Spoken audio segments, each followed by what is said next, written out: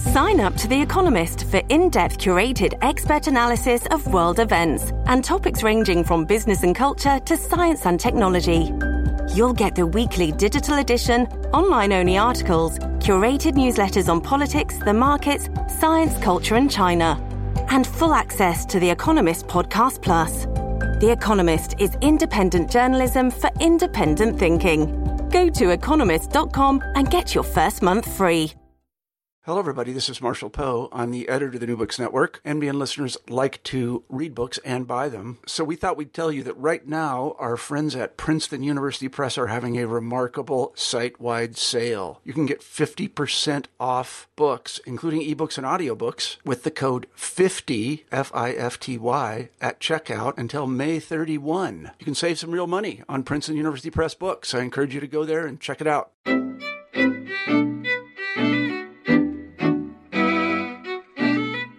Hello, everybody, and welcome back to New Books in Jewish Studies. I'm Jason Schulman. We've got a great show for you today. My guest is Sarah Ebrevaya Stein, who teaches at UCLA, here to talk about her new book, Saharan Jews and the Fate of French Algeria, published in 2014 by the University of Chicago Press. Sarah, welcome to New Books in Jewish Studies. Thank you.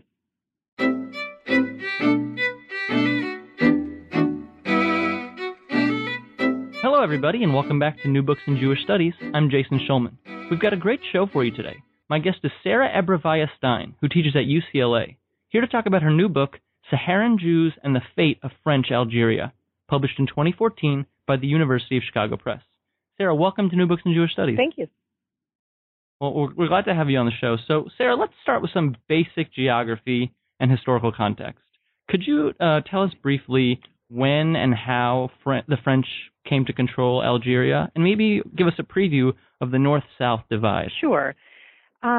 Well, the story of the French colonization of Algeria is quite important for those of us who work on Middle Eastern Jewries, because it is seen as, in some sense, a great exception, and in some sense, an exception that has provided a conceptual rule for historians. And I'll come back to that point in a moment.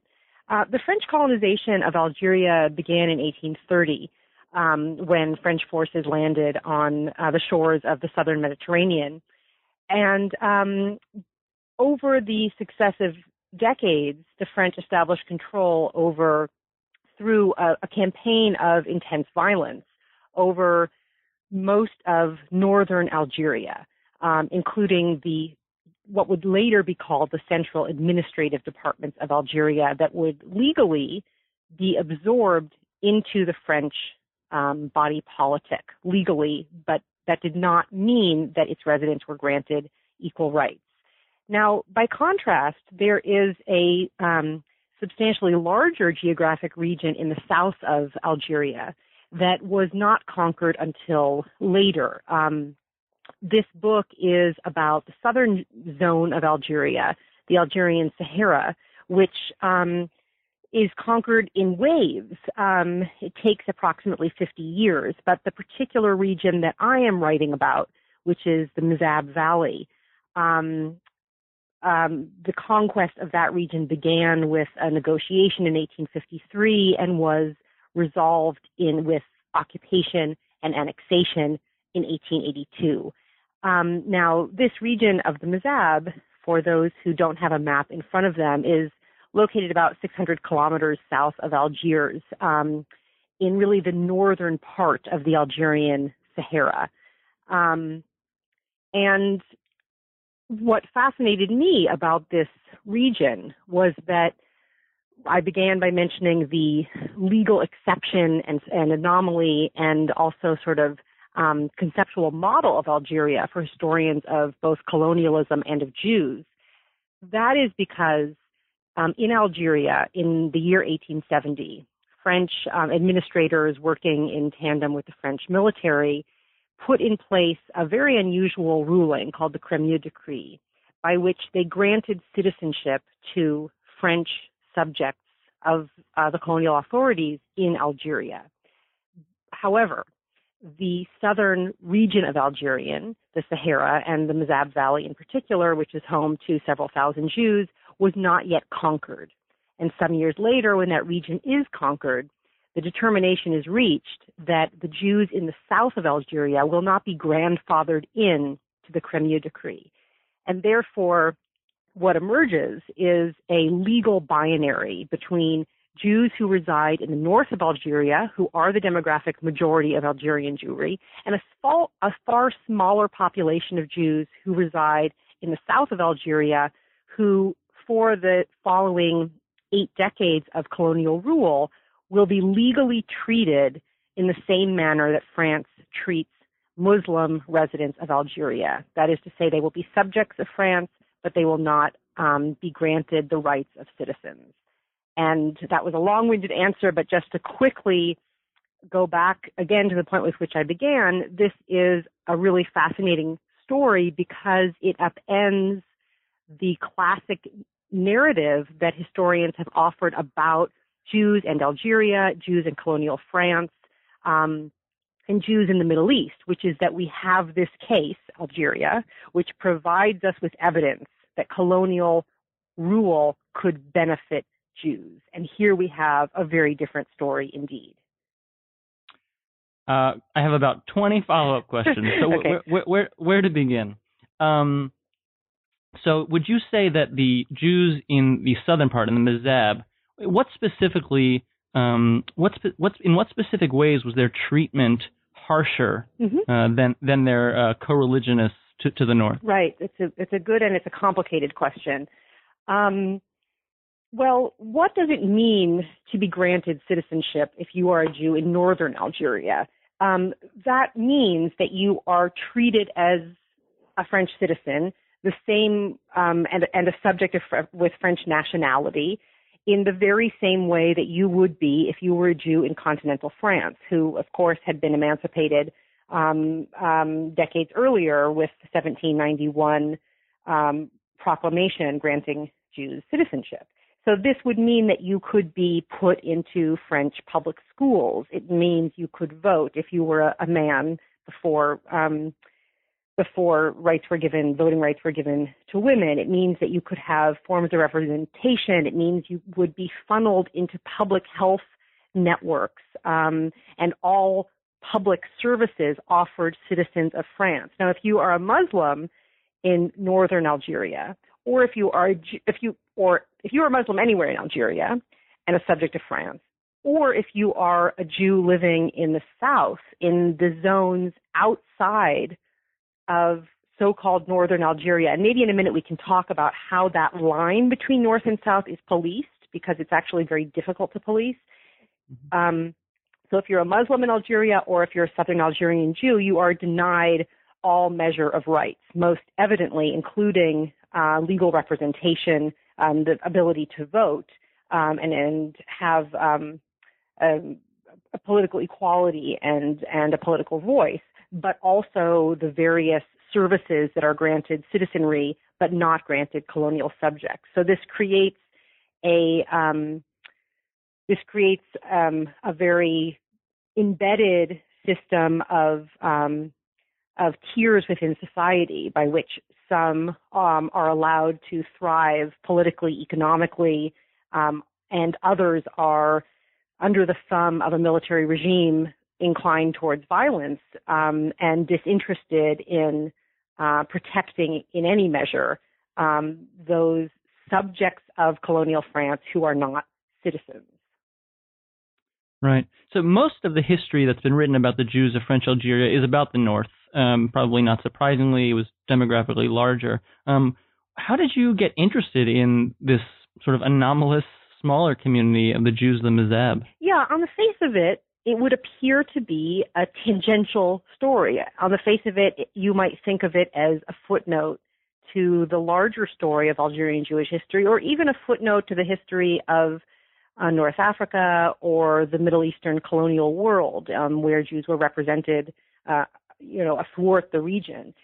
But what fascinated me was that this community that could be perceived as marginal, in fact, their story pushes us to reconsider the fundamental typologies that we have used to understand Middle Eastern Jewish history, and Algeria in particular, but even more broadly. The literature has gone so far as to suggest that Jews in the Middle East and North Africa experienced a soft form of colonialism or were beneficiaries of colonialism. And certainly this is very much at the forefront of the way in which Algerian Jewish history is discussed. But as you say rightly, Algerian Jewish history up until now has by and large focused primarily on the northern coastal cities, relegating reference to this southern community to a footnote, which it was perceived to be. And my point is that in the book, which I think is really an undercurrent in my writing more generally, is that sometimes in order to re-examine the general arc of Jewish history, in order to rethink its geography, its chronology, its engine, and also its cultural shape, in order to do all those things, we often have to look outside the places that until now have been perceived to be paradigmatic and find different models of modern Jewish experiences. In this case, I'm really interested primarily in the law. So here in the experience, the modern Jewish experience of the shaping of law in the colonial world, in order to ask new questions about what it meant to be not only a Jew in a modernizing world, but a Jew in North Africa under colonial control. Right. So tell us, what is legal pluralism, and how does it fit in or not fit in to the story of the Mizabi Jews? Okay, so legal pluralism is a concept that scholars of legal history and legal studies have played with for quite some time to describe a landscape of multiple overlapping legal orders.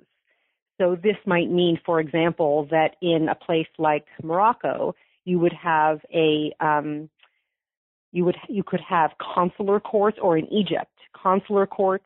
You could have Sharia courts. You could have Jewish courts. You could also have colonial or so-called public courts. And others have written in marvelous fashion, including Jessica Margolin and Mary Lewis, about how Jews in the Mediterranean and in North Africa are extremely adept at navigating environments of legal pluralism, visiting various kinds of courts, not just the Jewish court, various kinds of courts. Will Hanley also writes about this, and Julia Clancy Smith in wonderful ways. But they can cannily take their cases to the court that they think will serve them best. That's called forum shopping, and sometimes right? That's right. That's called forum shopping. So Algeria, in some sense, does not provide us with the same kind of legally pluralistic environment that we find elsewhere in the Middle East and North Africa, although it's not devoid of legal pluralism. But some of the, because of the firm hand of French control over law in the region, some forms of legal options that create a diversely and legally pluralistic environment elsewhere are attenuated in Algeria. I'm trying to simplify what's in fact a very complex story, but when it comes to the Jews of the South, which I gather is where your question is moving, the point I make is that we have a unique environment in southern Algeria where Jews are not citizens of the state, as are Jews in northern Algeria, but nor are they precisely colonial subjects in the same way that Jews come to be or are colonial subjects elsewhere in North Africa or the Middle East, which is in many, many cases accompanied by the creation of a legally pluralistic environment, the creation or the tolerance of a legally pluralistic environment. So in addition to being deprived of citizenship, Jews like Muslims in Algeria, Jews in the South, do not have certain legal rights granted Jews in the North, but they also, because of the unique contours of military rule in the Algerian Sahara, they also do not have access to consular courts, for example, which become key sites of adjudication for legal issues for Jews elsewhere. And there are other examples, but the point is that their legal options are artificially narrowed because both of policy and of the nature of military control in this zone. Right. I want to ask a couple of questions about the community. If you were to sort of pop into the Mazabi Jewish community, during your story, first of all, what language would they be speaking? Mm-hmm. And second of all, would their customs be familiar to us? Mm-hmm. Well, so Jews have lived in the Sahara since the medieval period, both in what we would now call the northern part of the Algerian Sahara, but also in eastern Libya and southeastern Morocco. And to answer that question, I think we actually have to look backwards to the time before colonial rule is imposed, in which these Saharan Jewish communities are connected by many, many threads of commerce and of migration, of religious practice and law, by culture, by travel, by family ties. So Jews are, since the medieval period, traveling through the Sahara, living in the Sahara, operating as merchants, as religious emissaries, using trading routes, and this is very, very crucial, trading routes that connect the Sahara both on a north-south axis and also on an east-west axis, and which make towns and in the Sahara crucial trading centers. So many of the sources disagree about why Jews came to the Mazab and even disagree about when. And there are different theories about this, which I rehearse in the book, but perhaps is not so useful to repeat here. But the point is that they likely came in the 14th century, probably from the Tunisian island of Djerba, probably came by invitation of the Ibadite leadership of the Mazab, and remained there for centuries, constantly having their community rejuvenated, supplemented by migration from other parts of the Sahara and beyond. Were mostly small shop owners or working with as artisans. There begins to be a middle and upper class that emerges in the time period I cover in the book, and even an upper class that emerges in the late 1950s and 1960s when there's an oil boom in the south of Algeria. But by and large, this is a relatively poor population in the aggregate, although there is wealth and traders who have quite ambitious portfolios. Interestingly enough, the sources also disagree about what languages they spoke. They certainly were Arabophone, Arabic-speaking. Arguably, they were probably also bilingual Berbophone. Certainly used Hebrew as a language of religious ritual, although, as in many, many places of the Jewish world, fluency in Hebrew would not be widespread, even reading fluency. This is a small community, as I said earlier, several thousand. And you ask, would this community be recognizable? And this is an interesting and not entirely simple question to answer, because, of course, it depends on who's doing the recognizing. Jews elsewhere in Algeria were also, by and large, poor, and men worked on small scale, as artisans and barely subsisting, essentially. This is not an urban community, but in the fact that it is not an urban community, again, it would resemble many, many Jewish communities across the Middle East and Mediterranean at the turn of the 20th century. But what I want to emphasize is that Saharan Jews were connected to a regional network that was extremely important to North Africa and to Central Africa, West Africa, and East Africa from the medieval period onward. They were deeply embedded in this context. What happens with the imposition of French rule over southern Algeria, and this is really sort of the kicker argument of the book, what happens is that French law and policy artificially divides this community off from others, such that they come to seem unrecognizable. They come to seem different even though, taking the long historical view, they were simply a part of an incredibly diverse and vibrant cultural and economic landscape that did not recognize the boundaries that came to be established under colonial rule and which continue to subdivide the region today. So this question of recognizability, I think, is actually the central question that we have to unpack when we think about the Algerian Sahara. Right. And so I think what you're saying is political and bureaucratic and legal institutions create categories. Is that right? Can you tell us what you mean by that? That is part of it, that law creates categories, military policy creates categories. Those categories in turn have a bearing on very, very banal decisions that one makes in one's everyday life. Where does one's children go to school? What language do you speak? Where do you go when you need to see a doctor? What kind of papers do you need if you want to, let's say, travel to Palestine to bury a parent or expand your business in a new direction? And we've been speaking in abstraction so far, but I think it's worth pointing out that the book is actually full of stories of individuals. It isn't really written in a highly abstracted manner. It seeks to think about how ordinary women and men and families negotiated the laws that colonialism imposed upon them. The other piece that we haven't mentioned that I would add to your question is about social science. Law creates difference, policy creates difference, perception creates a sense of difference between peoples.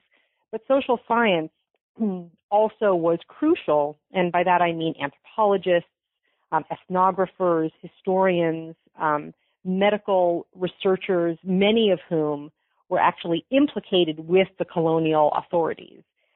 Their writing about the Saharan Jewish community in Algeria, I argue in the book, over many, many decades and continuing all the way through the Algerian War of Independence, which exists from 1954 to 1962, social scientific writing actually exaggerates and calcifies the sense of difference that Saharan Jews possessed. And one of the sentences I employ in the book, which I think kind of vividly captures this in my own mind, is that these Jews who were called indigenous within the French legal system, that these Jews, what I say in the book is indigenous Jews are made, not found. But what many social scientists thought, including many, as I said a moment ago, who were ethnographers or public health officials who represented the colonial authorities or worked in tandem with the colonial authorities, they had a different perception. They thought, when they went to southern Algeria, that they were discovering a community stuck in time, a community cut off. In the words of one social scientist who I explored in great detail, they think they're discovering a social isolate. And my point, again, is that this is produced under colonial and military rule rather than being the natural feature of an isolated community. For, in fact, Saharan Jews were anything but isolated through their long history. Right. Tell us a little bit about how you came to research the book. You mentioned that you used 30 archives across 6 countries. Yeah. Is that right? That sounds about right. Tell us about some of the work that you did. Well, so many books, I think one sets out to write a different kind of book, and you end up writing something that you didn't anticipate, and that's sort of the wonderful thing about writing, is that you change your mind while you go, and the wonderful thing about being a historian, which is that you discover evidence that proves that you're wrong about certain things, or proves you've been looking in the wrong places, or that there's an interesting story that was just at the edge of your lens.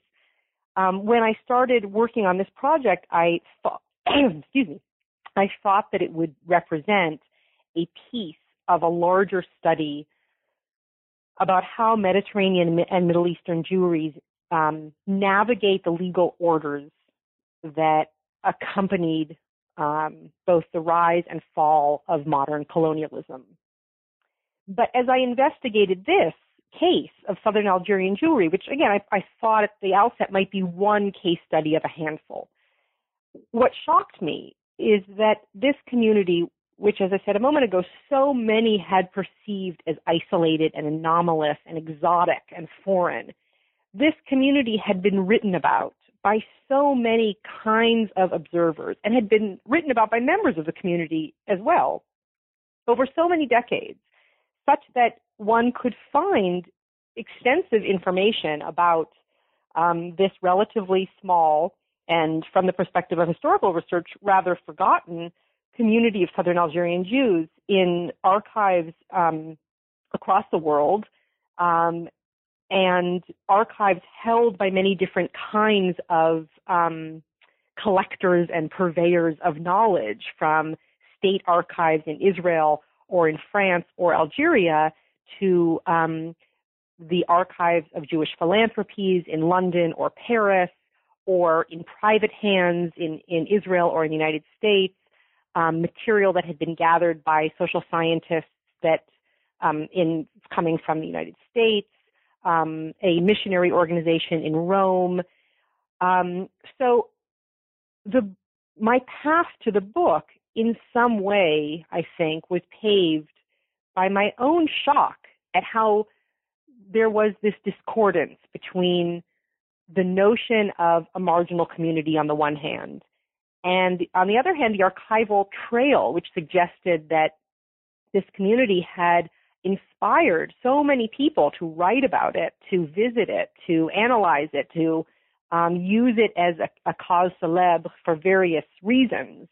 And often these narratives were at odds with one another, especially around key events like the Algerian War, or like what the future legal fate should be of this community when the decolonization of Algeria was underway.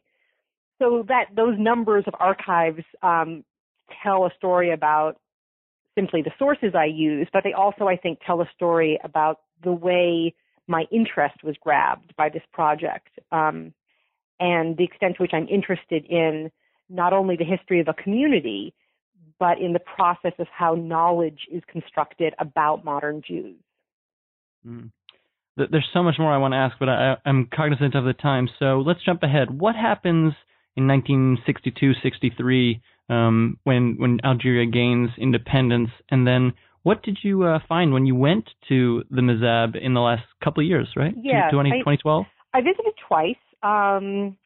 Let me maybe answer your first question and then tell you a little bit about what I found in my archival and visits there.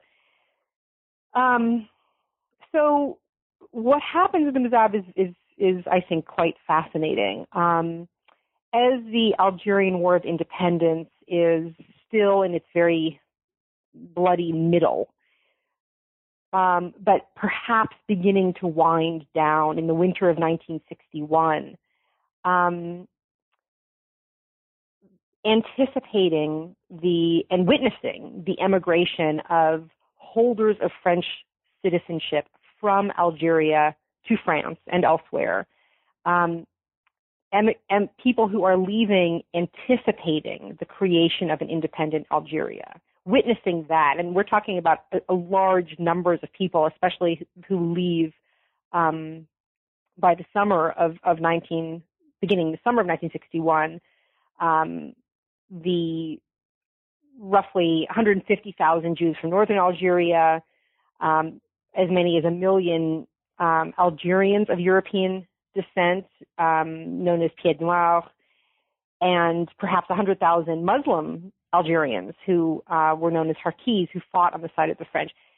So there is this mass flight at the moment that the conclusion of the Algerian War becomes perceived by many as inevitable, and the moment at which the independence of Algeria seems to be inevitable. Precisely at this confusing and chaotic moment, French administrators look to southern Algeria, and they conclude that they have a problem. And the problem is that this community of Jews who, until this moment, I'm talking again about, let's say, the summer of 1961, the winter of 1961, this community, which was not legally akin to the Jewish community of the North, if Algeria becomes independent, that community will not have the legal right to join the emigre flow of Jews and Muslims and Christians who are being, quote unquote, repatriated. It's a complicated and not terribly precise and politically charged word. We may have time for that or we may not. But this suddenly seems a problem. Now, this community, again, for 80 years had been under colonial control, Southern Algerian community, and for 80 years had been legally treated as indigène. That's the legal term, indigenous subjects, subject to, rather than state law, what's called local civil status law. This had not really proved to be a problem from the administrative perspective. Perhaps the community was too far, perhaps it was too small, perhaps it wasn't politically powerful enough. But now, with the independence of Algeria on the horizon, what I argue in the book is that for French administrators, this community suddenly becomes a conceptual problem and a problem of popular perception. And what I mean by that is that people begin to write about this community and write about how this community has been betrayed by France. And in a very, very hasty fashion, an administrator who is serving in the Mezab, a man by the name of Jean Mauriat, is charged with creating a civil registry that will document everyone born in the Mezab, every Jew, born in the Mezab, which will allow French administrators to retroactively grant these Jews citizenship, thereby permitting them to join the population of those fleeing or returning to France. Again, these words are charged and political. At this time, though, there are others with competing interests, and especially representatives of the State of Israel, who prefer to imagine that this community would upend the Algerian Jewish trend. The Algerian Jewish trend is to emigrate to France, not to Israel. But there is hope within Israel that this community of Jews, which could be perceived as having been betrayed by France, there is hope that they will go to Israel. So suddenly, at the end of the Algerian War, there are various forces who descend upon this small community. At the same time, community activists are seeking to make their own choices about what the community's fate should be. But in this environment, the French essentially pass legislation. The French National Assembly passes legislation granting the Jews citizenship, allowing them the opportunity, the possibility that they will leave on the very eve of Algerian independence. And Jews had been emigrating from the Mezab, many, in fact, bucking the trend of northern Algerian Jews who tended to go to France. They had been leaving and going to Israel since the 1940s through the 1950s. Many who went to Israel, it seems, actually left, but others stayed. And now, in the summer of 1961, the remaining community is counted by the French. They are granted, and I say retroactive citizenship, that word might need some explanation. They're granted retroactive citizenship in the sense that they are issued new birth certificates. So it's not enough for them simply to be now labeled French subjects. Their history, in a sense, is rewritten at this moment of administrative chaos. And virtually the entire extant community, which already had been diminished by immigration, but leaves at the time just as the war is coming to an end. And the first chapter of the book is dedicated to rethinking the perception of a social scientist, an American social scientist named Lloyd Cabot Briggs, who is there in the Mezab witnessing their departure along with his co-author who witnesses and co-writes the book with him. So many of them at that last dash moment are taken to southern France, to Strasbourg, and that therefore becomes strange repatriates to a country which they had never called their own. So it's a very dramatic chapter, I would say, not only in the history of colonial law and the Algerian War, but in the history of these families whose fate is very much up in the air over these months. Some members of the community stay, just as some members of the northern Algerian Jewish community stay for a whole host of reasons, usually political, but sometimes having to do with need. And the fate of those who stay in the Mizab, as I describe in the book, is not so pretty. So that gives you there's a great deal that is unfolding in those last years of the Algerian War, and I'm rushing through the history of that moment now. But I know you asked me a second question, so shall I try and segue to the question of what I found when I went? Yeah. Hold on one second. Okay, I'm just going to make a note because we are well over time. Okay. So yes.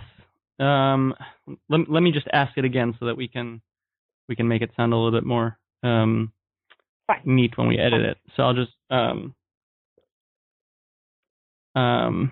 okay. So I'll say okay. Ready? Mm-hmm. And so, what did you find when you visited the Mizab in 2009 and 2012?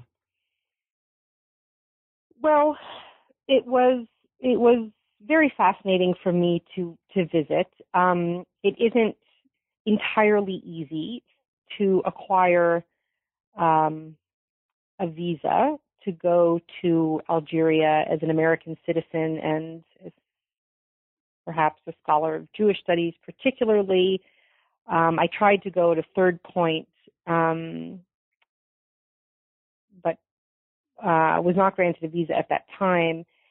The Mizab the Mizab Valley is beautiful. It consists of 5 oasis cities, each of which has a date grove, which is both a source of commerce and also a place to which the community the wealthier members of the community can retreat in the hottest months. These are extremely distinctive communities, recognizable for a unique form of architecture and urban planning that is one reason that the Mizab Valley as a whole was named a World Heritage Site by UNESCO in 1982. And that architecture is very much in evidence in the Mizab, especially the fact of these towns being organized around concentric circles that emanate outward from mosques at the middle to ramparts that surround the cities, and the palm groves are on the edges of those towns. So I was able to visit the space of Gardea, where the majority of the Mizabi Jews lived, and the neighboring towns. But I was able to visit certain extant sites of the Jewish community, in particular the Jewish cemetery and the site of the Jewish synagogue.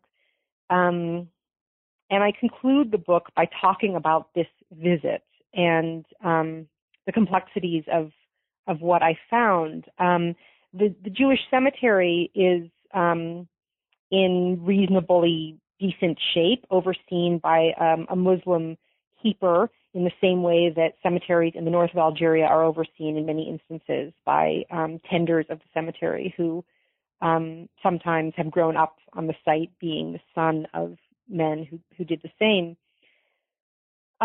What was quite arresting, and what I write about in the epilogue of the book, is that the synagogue of Gardea is, by contrast, in shambles, despite the fact that the UNESCO naming of the Mizab as a World Heritage Site has meant that a lot of money has been poured into these towns, supplemented also by the proceeds from the oil and gas pipelines that emanate in the region.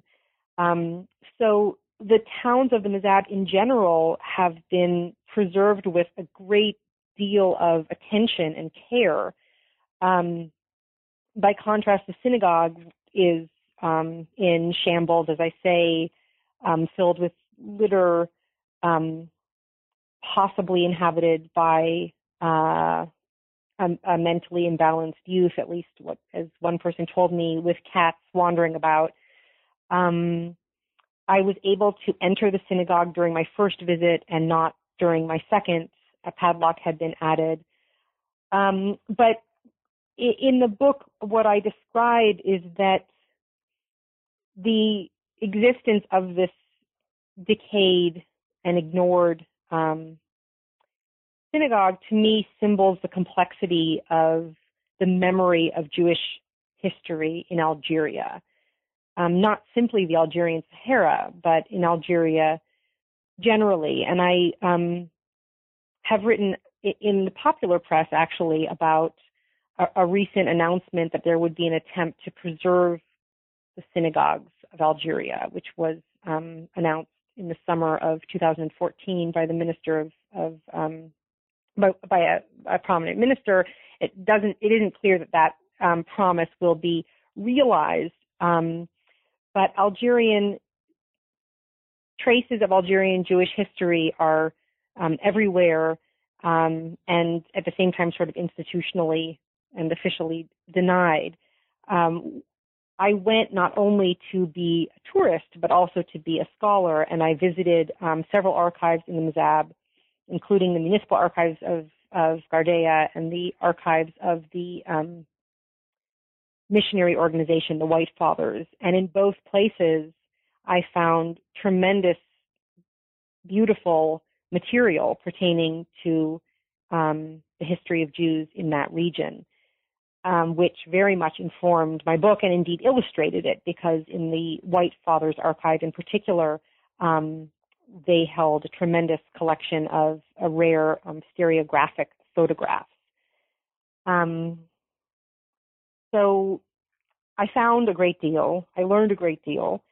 And there were things I didn't find as well. And in the conclusion of the book, I talk about not only the material I found, but material that remained missing. And so much of Algerian Jewish history, I think, has to be written against and in conversation with sources that we don't know at the moment where they are. They may be hiding in archives. They may be, as is the Geniza of Gardea, they may be buried in plain sight, as it were, metaphorically and literally.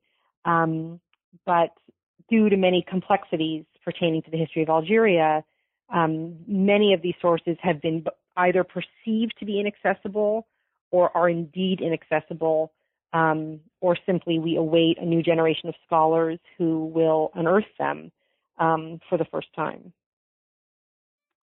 Sarah, I want to thank you for being on the show today. The book is Saharan Jews and the Fate of French Algeria, published in 2014 by the University of Chicago Press.